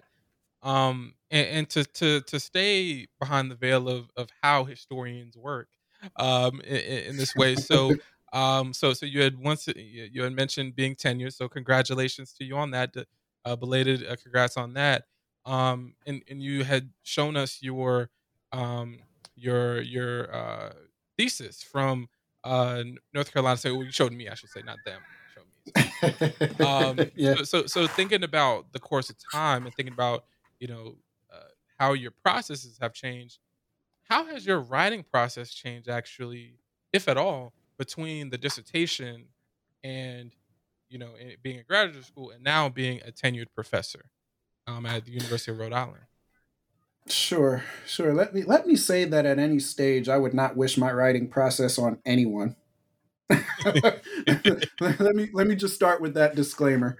It is hectic, because it is mainly driven by my inspiration, and that inspiration comes in spurts, right? So, to the point that you just made about what I was able to produce per se in the amount of time that I was able to produce, I had very distinct motivations. Either invitations to write these essays.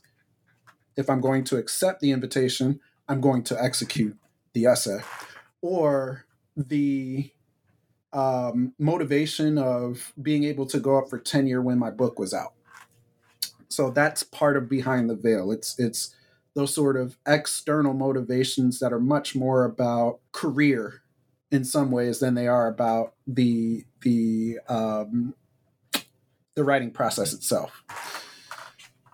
But here is also another plug for Professor Alexander, because when I was a graduate student at Ohio State, there were often times that I found myself to be quite anxious and quite overwhelmed about the prospect of actually doing a dissertation and the way that one should do a dissertation, or the writing process in general.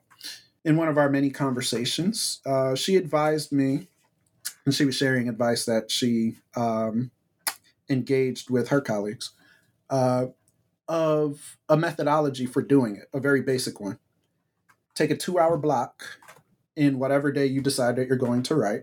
You can schedule it weekly, you can schedule it daily, however you want to do it, whatever works for your schedule. And use that 2-hour block of time to produce whatever comes out in that 2-hour block of time. It could be 3 sentences, it could be 20 pages. But use that 2-hour block of time to do what it is that you intend to do with regard to writing as a broadly defined process. And then walk away from it for the rest of the day. Because the ideas will percolate. So you don't have to spend, unless you can, some people can, 6 hours trying to force it all out. But you can spend 2 hours, 3 hours, a very targeted, short, intense period of time to get out what you can, because that clears space for what's next to unspool. And then you can add to it the next time you have that block of time. And maybe it's 3 2-hour blocks of time within the course of a 9-hour day with an hour break in between. But the idea is to create targeted time for writing and then targeted time for reflection, because the reflection piece in writing is as important, if not more important, than what you're able to put on a page. That changed significantly the way that I had approached writing in any stage before, because before I really was that sort of traditional, I have to sit down at some point and get this done kind of person. And the other thing that I would add here is that while I was at Ohio State as a graduate student, I worked for 3 years in our campus writing center. So I learned a lot of strategies for reverse outlining, for crafting topic sentences once you have a draft of something, for targeted readings so that you can get the process of reflection going. So I had a lot of strategies in my proverbial toolkit, and I still have those strategies in my toolkit. My life now is a little bit different because honestly, I'm trying to find new motivations. Tenure can be for some, me, I'm talking about me. It's such a relief that it's like, what do I want to do next? I don't know, nor do I have to decide right now. And so that's why I've been off into the archives again, engaging with new archives and very different archives than I've engaged before, because I'm hoping that especially when my sabbatical kicks in the spring, I'll finally have the time to sit down and rediscover that sort of burning question or sets of questions that first were generative for me 15 or so years ago. Well, with that being said, do you think that you're going to write about the swamp again at some point?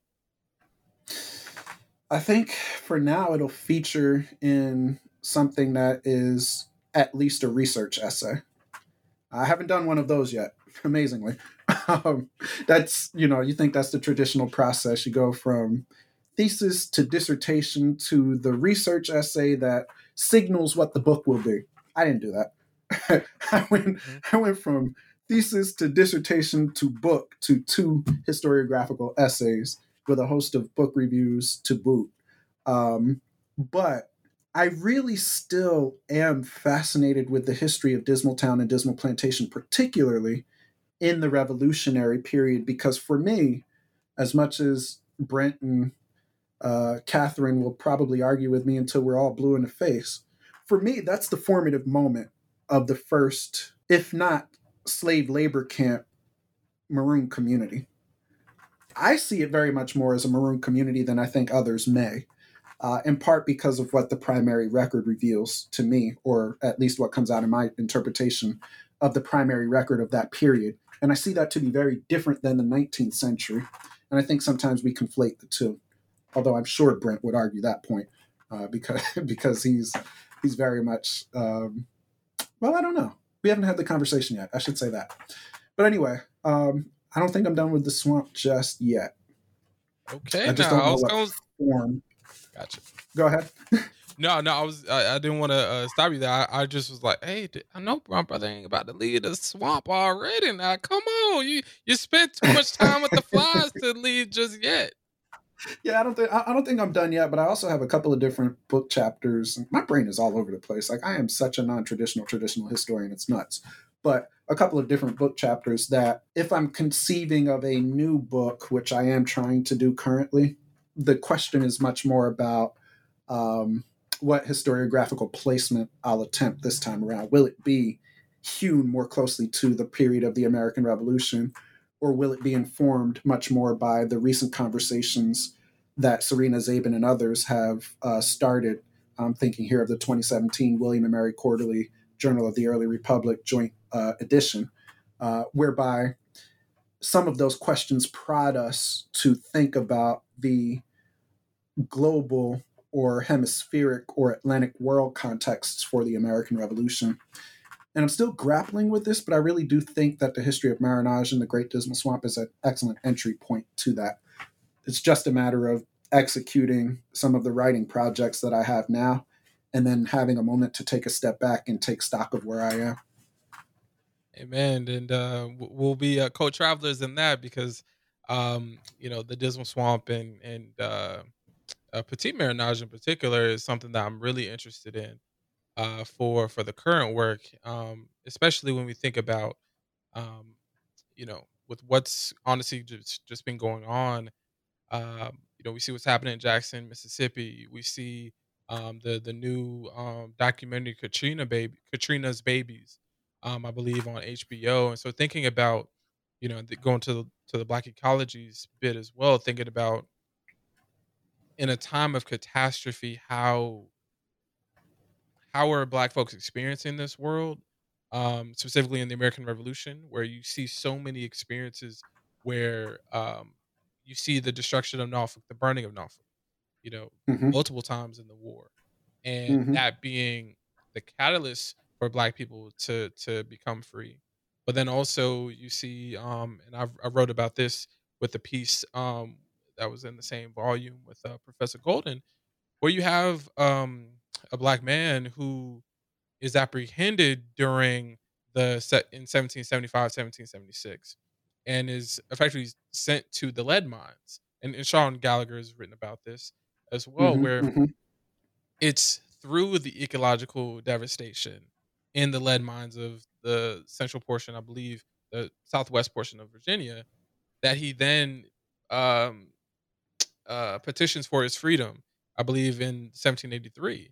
And so thinking about the relationship between that, ecological devastation and Black freedom, is something that I'm thinking about as well with the fourth chapter I'm working on, which is why I'm trying to get this fifth one done so I can move to the one that's really like, teaming. But yeah, so we'll definitely be talking about that more. And so I see the time is getting short. So let me ask you this question. Sure. Where do you see the field of slavery studies and the study of enslaved people? Those are not the same thing. Where do you Mm-hmm. see these conjoined in a way, fields going? Oh, the future question. That was always the most difficult to answer. I spoke with Jim Ambuske for the Washington Library, and he asked me a similar question. And I did my best to highlight a number of threads that were top of mind for me during that conversation. So I'll plug that conversation here, and I'll speak in a more targeted way in this context. Um,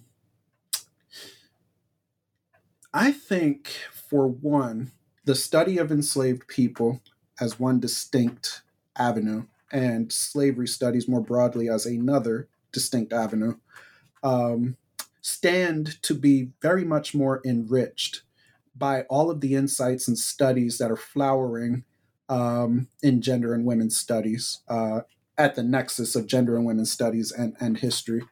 Um, the books are many to list here. The articles even more so.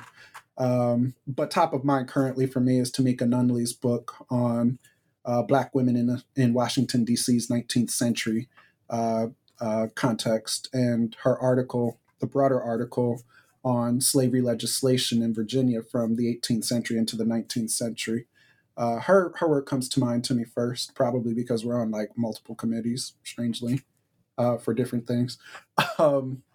Or we're working in concentric circles, perhaps is a better way to put that. Stephanie E. Jones Rogers, they were her property, although not directly central or placing at the center of the analysis the enslaved people per se, more so about the records of those who owned enslaved people, is reflective of another avenue that I see as very fruitful. And then more broadly, there are excellent, excellent, excellent takes on the earlier periods of the transatlantic slave trade. I'm thinking here Jen Morgan and Herman Bennett's recent books on how we can contextualize the 15th and 16th century contexts of everything from reckoning with slavery, with the insights of gender and other sorts of studies, Jen Morgan's recent book, to Herman's book, African Kings and Black Slaves, which very compellingly reorients the way that we consider how the whole thing got started. The question of dominion, the earliest tact and negotiation that Christian European traders had to take up with indigenous African peoples or people in Islamic contexts in West and West Central Africa. His book is mainly about West Africa. But from them also collectively, we get this idea that I think is also important for us to consider. And that is, even when the record is thin, threadbare, it is just as important to linger with the sources that you do have, more so than perhaps it is to privilege pushing past a single record in the effort to compile an empirical source base. Both are important, that is to say. Having an empirical source base makes the project of history, it facilitates a different process for writing history, I should say. It doesn't make it any easier, but it creates a situation where you have a wider range or multiple sources or a depth of sources, perhaps, from which you can narrate. But lingering with the few sources that you do have, that's how you get to these histories of enslaved and free African women, or the earliest traders and agents of African kings and queens, or Maroons, who often don't even appear in the records. You have to linger, that is to say, with the records of runaways, or with the records of courts martials or militia, in order to even get close to the experience of those who spent lives hiding in swamps and forests and mountain vales and others. Amen. So I think that in some ways is where the field is going. Amen. And I appreciate you for bringing the mountains in, because the next thing that I'm really working on is actually about thinking about mountain marinage in southern Appalachia, thinking about how did enslaved people, how did the mountains figure into the survival strategies of enslaved people, and that builds all my work working with the Park Service. So little plug for that. So with that being said, my brother, I really appreciate you. I respect your time, and I know you got to run, and Lord knows I got to as well. Sitting down for this long, you're saying that you feel your years, and as a new new to the 30-year-old decade, I'm feeling it a little bit too. So I really happy appreciate belated, you. by the way. I know it was recent. Yeah, man. Yes, sir. Yes, sir. I appreciate you, brother. And once again, y'all, we've had the amazing opportunity to talk to Dr. Marcus Nevius, associate tenured professor at the University of Rhode Island. And congratulations again on that feat. And congratulations on staying on here for over 2 hours as well. So, not this might be exactly a record.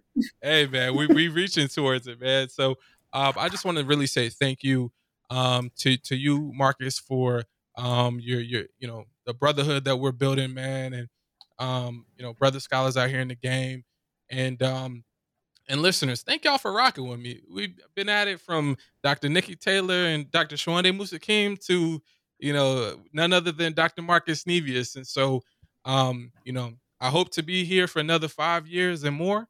working with Marshall and the folks of the New Books Network. But, nevertheless, I appreciate y'all for listening and for engaging. And so if y'all have made it to this far, congratulations to y'all as well. Especially if you went all the way through. You might have to do it piecemeal. But y'all, thank you again so much for the opportunity to be in your earwaves, and hope y'all have a great day. And once again, I'm Adam McNeil, your host of New Books in African American Studies. As I always say at the end, over and